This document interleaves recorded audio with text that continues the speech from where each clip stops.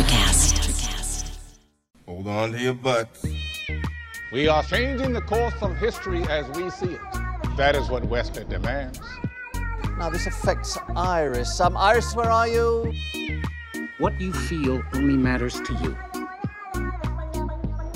I do not entertain hypotheticals. The world as it is vexing enough. Iris, I have a tip for you. Don't take drugs! Or Whatever Movies with Wesley and Iris. What up, and welcome to Or Whatever Movies. I'm your co-host Iris, and I'm here with my older brother, Wesley, and today we're discussing a foreign film nominated for both Best Foreign Language Film at the Academy Awards, as well as Best Picture in the main category, Ryosuke Hamaguchi's Drive My Car. Doraibu Maika. Which apparently is the phonetic katakana of the English words, Drive My Car. Drive My Car. Based on the Beatles song, at least the title is based on the Beatles hit. And I would have thought, well, maybe not the Beatles necessarily. It's a pretty widely used term, except for the fact that this writer also did a piece called Norwegian Wood, also a Beatles hit. Oh, so you're thinking it's not just coincidence. It's just a jumping off point, a lot like Baby Driver, which will factor into this discussion later. Baby Driver, of course, a Simon and Garfunkel hit, also from the 60s. Is that what the song is about? Not at all. It was just a title that seemed to spawn some inspiration for a story that ultimately became that movie. Very appropriate title for a movie that's all about driving in cars. Or a car. Yep. So we're going to do this interview style. Okay. Where I am going to interview Iris. I don't know if a lot of you know that originally that was our concept for this podcast, was Iris interviewing me, a self-proclaimed movie nerd who saw anything and everything I could get my hands on. In this case, I'm taking a back seat and we're doing this interview style. But why? Am I qualified? Absolutely. Iris has been to Japan multiple times. She knows enough of the katakana and Japanese to help us out here. She's read Uncle Vanya dozens of times, knows that text by heart, has performed in the Uncle Vanya play, and has driven a car professionally for clients. Some amendments there. I have studied Chekhov, and I was a, quote, precision driver on one of my first PA gigs. Yeah? Yep. And I managed not to run into anyone or anything. Unlike Brian's locations manager, did he tell you that his locations manager, who was trying to find a place to drop the porta potties, rammed his personal car into the police car picture car? Nope. On one of our first days of shooting at the Talent's house for the show I'm currently on, the location manager drove and lost control and crashed into their gate. No. On the first day. It's like trying to maintain relationships with the talent. It wasn't a good look. Painful. But I have utter faith in you. You are qualified. Are you ready? I'm ready. Let's go. Top of the film. Out the window, skyline, and she's all naked in shadow, and then she starts telling a weird story. Did you think she was a murderer? No. I knew she was telling a story. I mean, at least I knew soon enough before I started thinking about her being a murderer. And then that's confirmed when Kafka-san talks to the young kid in the car during their heart-to-heart, when he expresses that she would always get her inspiration for stories after sex or after orgasm. No, I get it. But in the beginning, when we don't have that context, she starts talking about a girl. And I was like, she is totally going to go all Basic Instinct and murder this dude. I mean, she could have. It's like Power of the Dog. She could have gone in for the kiss or the kill. Why did Oto say, don't say wife? Yeah, that's a good question. I was thinking, okay, either they're not married and they're in a partnership, or this is some kind of PC thing, which I'm not sure if that's really a thing in Japan. So I wasn't sure about that. Kafka-san, he goes to the airport, and Kelly immediately, when he drove to the airport and there was no one there, and like the parking lot at the airport was deserted, she was like, uh-oh, here's where the zombies come. Yeah, Narita is a notoriously busy airport, so that was a little unrealistic. Did you get an edge, an undercurrent of some kind of tension? It feels like thematically her storytelling may have been innocent, and obviously they were in a compromised position, the both of them, but it did feel ominous to me almost from the start. I think this is our Western sensibility that there needs to be something more sensational going on in this movie, whether on the surface or in subtext. But really, this is a pretty straightforward, let's talk to each other in my car kind of a movie and story. I wasn't reading into any of it. I was taking all of it for pretty much face value. Obviously, we were presented with her and her weird sex story at face value, and we had to kind of play catch up. But he knew who she is and who she ultimately was. And it's just kind of an unfolding, but I wasn't sure what that face value assessment was. So Kafuku-san turns around when he's told that his flight is delayed. He's going to stay at a hotel anyway, I guess, but goes back home and encounters Oto and the kid who ultimately was the kid that she introduced him to and who ultimately starred in Uncle Vanya. So I'm going to call that kid the one that she was having the affair with, Draco.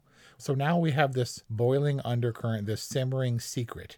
We're not sure that he's okay with it, that he's ever been aware that she's taken another lover, that that's kind of her thing. It's accepted. I'm not even sure if it was truthful when he told Draco that that was her thing, or if that was him just trying to make Draco feel like crap and make him feel at least like he wasn't special. Do you think he was lying to him? I sensed that the effect landed on Draco.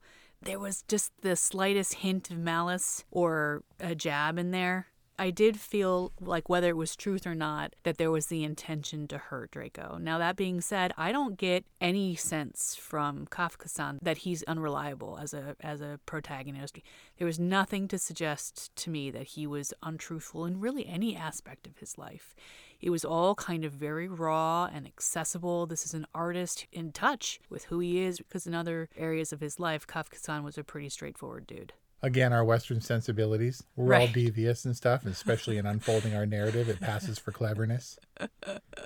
Right. So then when they're driving and they have this secret between them, or at least the audience and Kafuku-san, we know that what he knows and what he feels, at least we think we do. And then everything seems to be okay. They seem to be creatively supportive of one another. She records the dialogue, the opposing dialogue on the tape, and then he listens to that continuously. But still, all her storytelling felt ominous.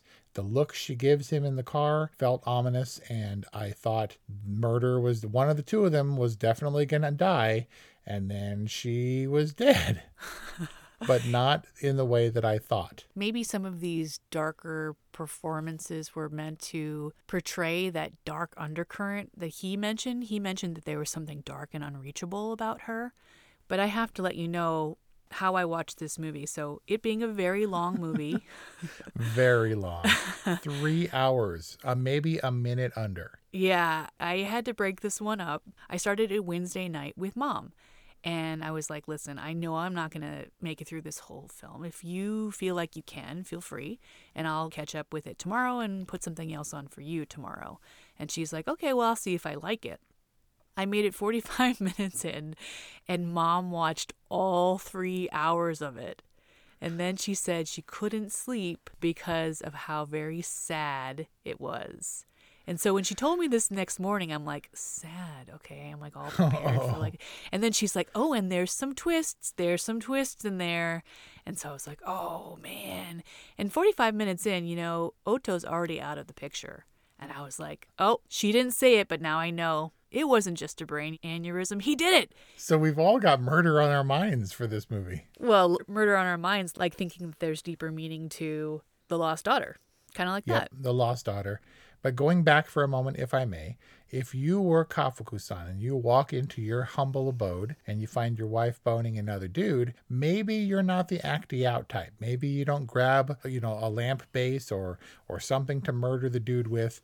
But at the very least, you don't sneak out, I don't want to interrupt their enjoyment. You don't let it keep going, right? You at least say something or slam the door on your way out. What kind of person is like, well, she's almost there and I want her to get it. I want her to get hers, so I'll be quiet about it. Well, he explained that he was so driven by fear of losing her.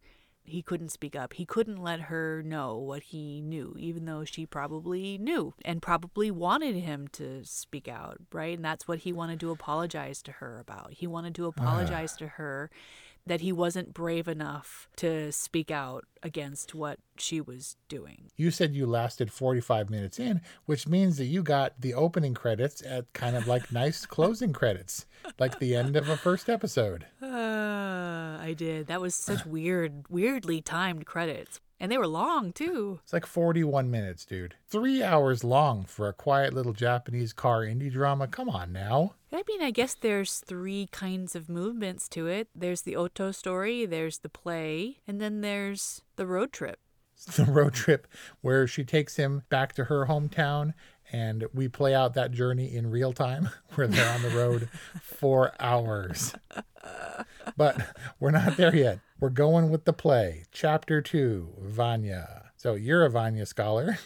Oh my God. Am I right in my assessment that the way this narrative is delivered, it's not necessary, it shouldn't be necessary, but it seems like Vanya and this play ties closely, at least in terms of the scenes that they tried to focus on, to the narrative of this story. Sure.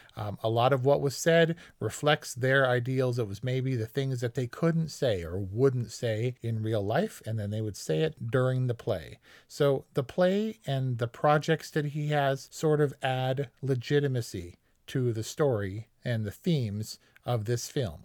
Because earlier he was in, what was the play he was in initially? Waiting for Godot. So you know these plays much better than I do. Is it necessary and is it relevant for those scenes to play? Is it required for you to have a knowledge of Waiting for Godot or Uncle Vanya? And if so, is relying on that narrative as contributing to yours? Is that a little bit of a cheat? It's not necessary to understanding the otherwise simple storyline, but it does elevate it in some ways. It does kind of also beg the question of if Uncle Vanya does it and Drive My Car does it to a lesser extent, then why not just do Uncle Vanya with a twist? I mean, I guess it's kind of dated in its own way, and Drive My Car really modernizes a lot of the themes from Uncle Vanya, and it sets it in its very specific cultural setting, which feels very fresh. But in some ways, it's the Uncle Vanya themes that give Drive My Car all of its weight. Yeah, and I wonder if there's a term for that. There's got to be a term, right? Like transference or something? Yeah, something like that. So somewhere in there, he meets Misaki, who is going to be his driver for the duration of the production. A fabulous driver at that. Can't even tell that you're driving. Yeah, we're going to call her Baby Driver. Did you think, A, that Misaki was Oto reincarnated somehow? And B, did you think at the beginning that Misaki was a murderer? Misaki was probably more like a reincarnation of their daughter than an Oto. So I'd probably, if I had to place my bet, I'd place it there. Was she a murderer? Yeah, they were both murderers. He decided that. He placed judgment on both of them to that extent. Yeah, murderers in unexpected ways. I was like, oh, she is totally a murderer. Look at her deadpan delivery. Look at her far-spaced eyes, which suggests poor genetics. She is definitely a murderer. I was questioning the blazer. That was an interesting fashion choice. But weren't they all kind of deadpan-y? I mean, in every conversation that he had with, like, the theater director and the theater owner or whomever those two administrative people were, couldn't you expect that at any moment they were going to, like, throw down? I don't know. I was trying to get a handle for these characters and which one of them were murders. I expected it would turn into a movie like that, but of course it didn't. Well, there was murder. There was. It was just a different kind of murder. But Misaki was a murderer twice over. Not only did she murder her mom, but she murdered Sachi, her only friend, the childhood component of her mother's fractured personality. That's really cruel to place double blame on her. She wasn't a murderer, but you can tell how wounded she was. And she just opted for a very simple life doing something that she knew she was good at.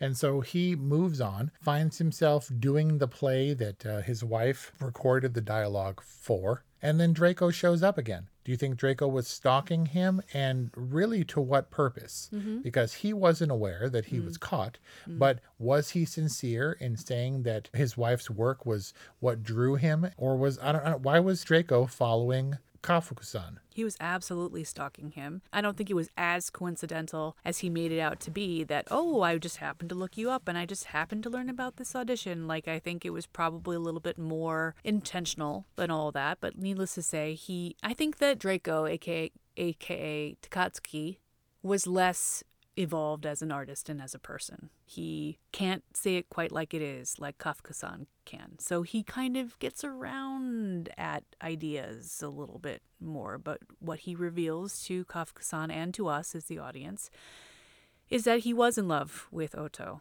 He doesn't quite come out and say it, but he's saying other things like, what was she like in a day-to-day? What motivated her? Like, he's curious because he misses his lover. And this is a weird, immature kind of way to get closer to her by befriending her husband. So in the bar conversation, they both allude to knowing about his indiscretion, right? Which we find out later from the news report is that he was messing around with a minor.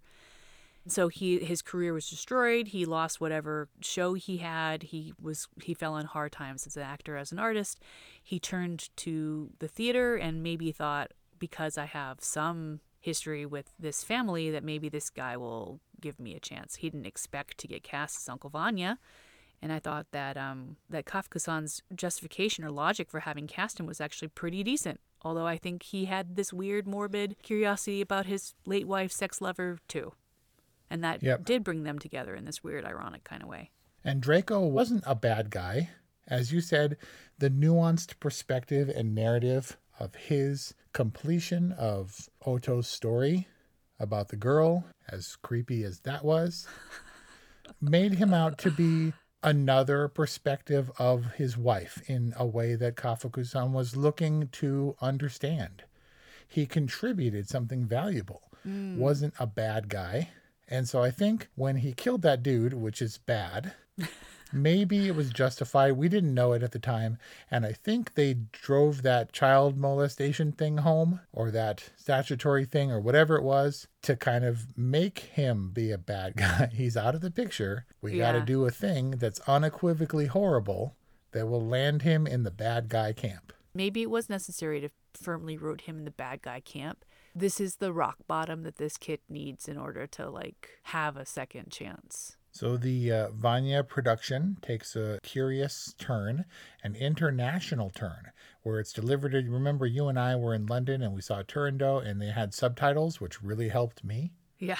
So apparently for this international production of Vanya, it wasn't clear during the auditions and the table reads, but in performance, they're subtitling basically for every language that's involved. You saw in the first production, the one where Takatsuki comes with Oto into the green room, that one was also multilingual, and Takatsuki even brings it up. Draco brings it up. He's like, I was invigorated or intrigued or something really platitude-y. Yeah, I just thought he was ass-kissing. Which he was, but this was Kafka-san's thing. He was pioneering these multilingual productions, presumably to show how translatable and universal the themes are. So we recently talked about Coda, and being Kohia ourselves, we are at least familiar enough with the necessity for American Sign Language and hearing impairments, but this other girl, that is not what this was.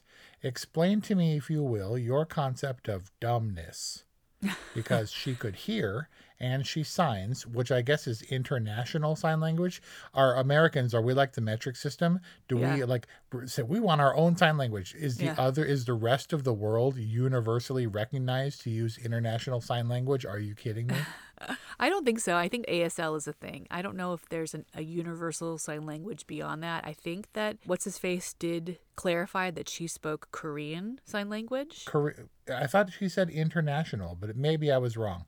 But when she was talking, she would make vocalizations as the family encoded it. And sometimes, if you're coached correctly, you can learn to speak, although with a halting sort of, a slightly different voice because of the way you process your breath. How was she unable to speak? Yeah, she was hearing, right? She was communicative in the form of sign language. I don't know if she was mute. I'm guessing she was either mute or she was, for some reason, unexplained, mute by choice. All I'm saying it was a pretty awkward dinner for sure, especially given that the other guy is blindsiding his creative director with the wife thing. I thought for sure Misaki was going to be revealed to be his daughter or his niece or something. Oh. So I didn't see it coming. I'm positive that you saw it coming, especially when he's like, wait, you speak Korean Sign Language? You understand it? And he kind of dodged the question. He was like, I have something I need to apologize to you about. And I didn't even get it at that point. Normally you would, but I'm notorious for not picking up on these things. It's like, show me. It doesn't feel clever to me, like I'm winning if I'm a step ahead of movies. I just want to kind of figure out where they're going to take me. So then it becomes about this weird unfurling of their connection and their shared past and their prospective future together. And she takes him to the Hiroshima dump. But it very much felt like, to me, like this was the Colin Firth component of Love Actually, where he's going to fall for the employee. Tell me you thought that Misaki and Kafuku-san were going to end up together. I was really hoping against it, like I was like Maui and Moana. I was like, please don't fall in love. Like that would just be really inappropriate. Yep. But I didn't think it would happen for two reasons. One, before they even got remotely intimate, right? They already set up that she's the same age as his daughter would be, right? And then secondly, this is Japanese. And that, I mean, you can have like silhouette post-coital creepy talk, and the sex got kind of raunchy.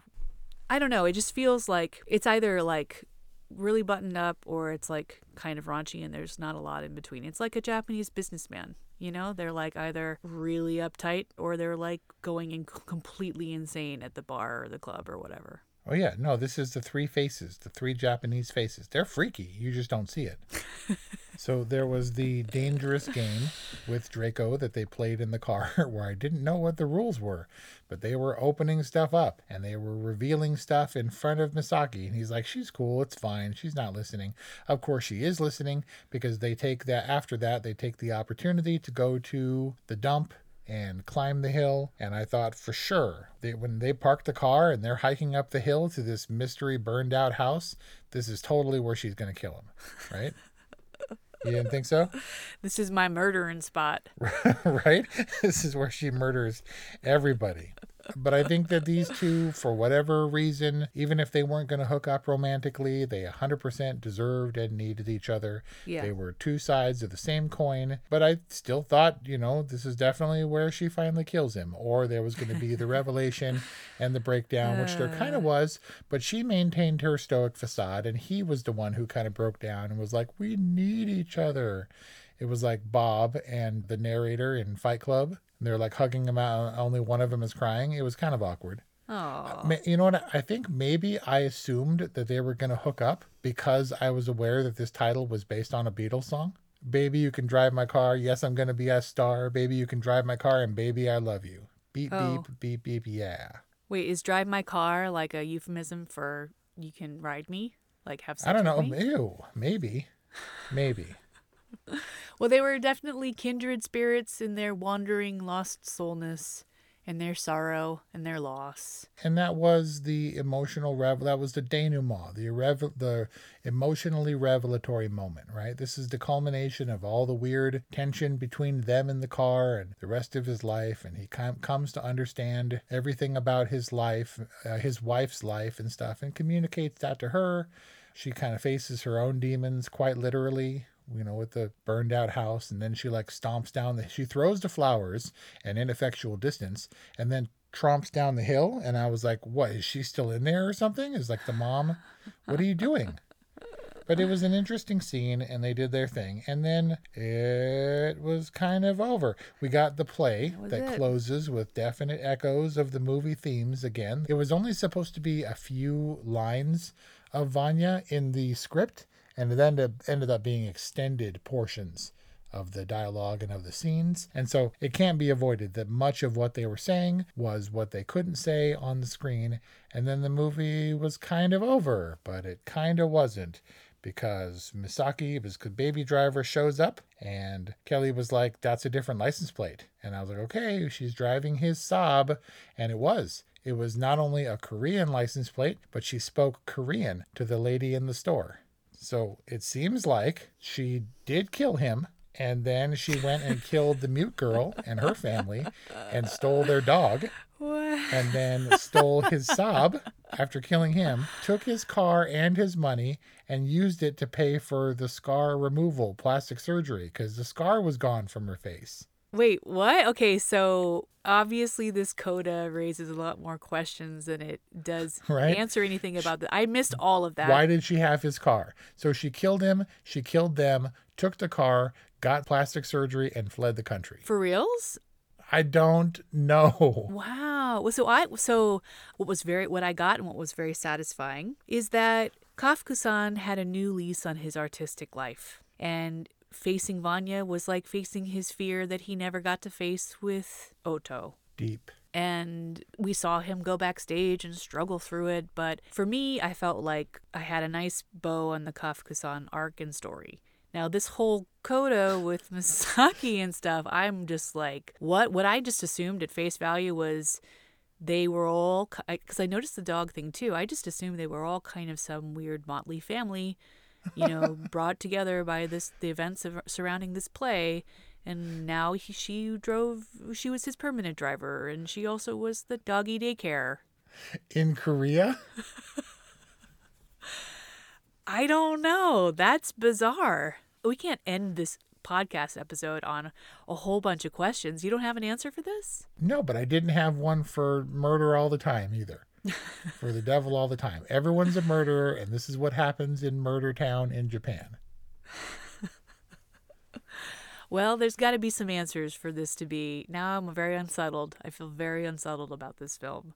A very long drive.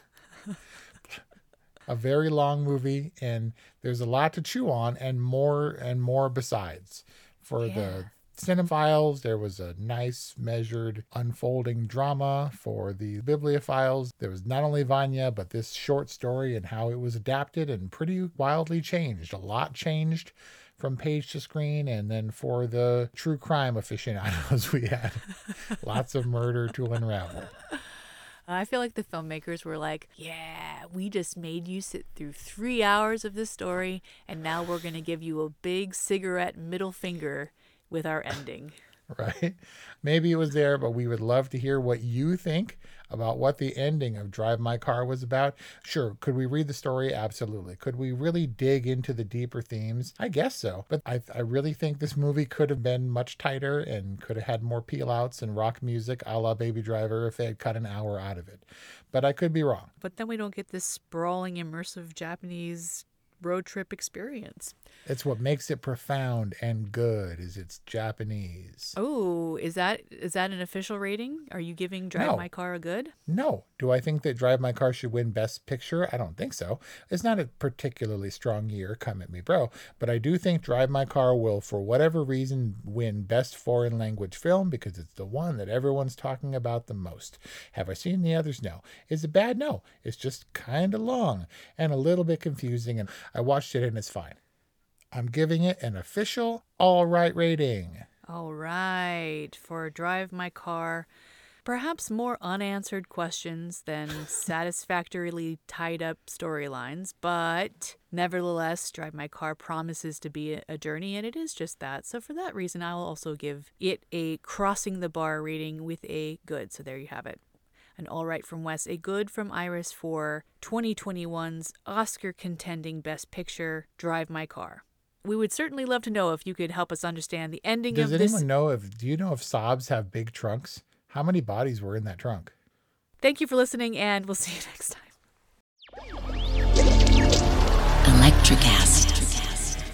Welcome to the Candle Power Hour. Come with us backstage behind the scenes of show business spanning over 4 decades and bringing you the experiences that can only be told by the people who were there. Our guests are from the A-list, the F-list, and everyone in between. Get set for some of the most insane, hilarious, and inspiring stories you will ever hear. I'm Mercury. And I'm Diego. Your hosts for the Candle Power Hour. Ever thought about starting your own podcast? Do you have a business or a message you want to share with the world? Well, now it's easier than ever with Electricast. Hi, I'm Mark Netter. And I'm Peter Rafelson. We're the founders of Electricast Media. Whether you want to start a new podcast or already have one, join Electricast to grow your audience, monetize your content, and build your community. With our simple sign-up, you get free promotion, world-class analytics, premium ads, and personal support. Go to Electricast.com and join our community today. Electricast. Transform your influence. Electricast.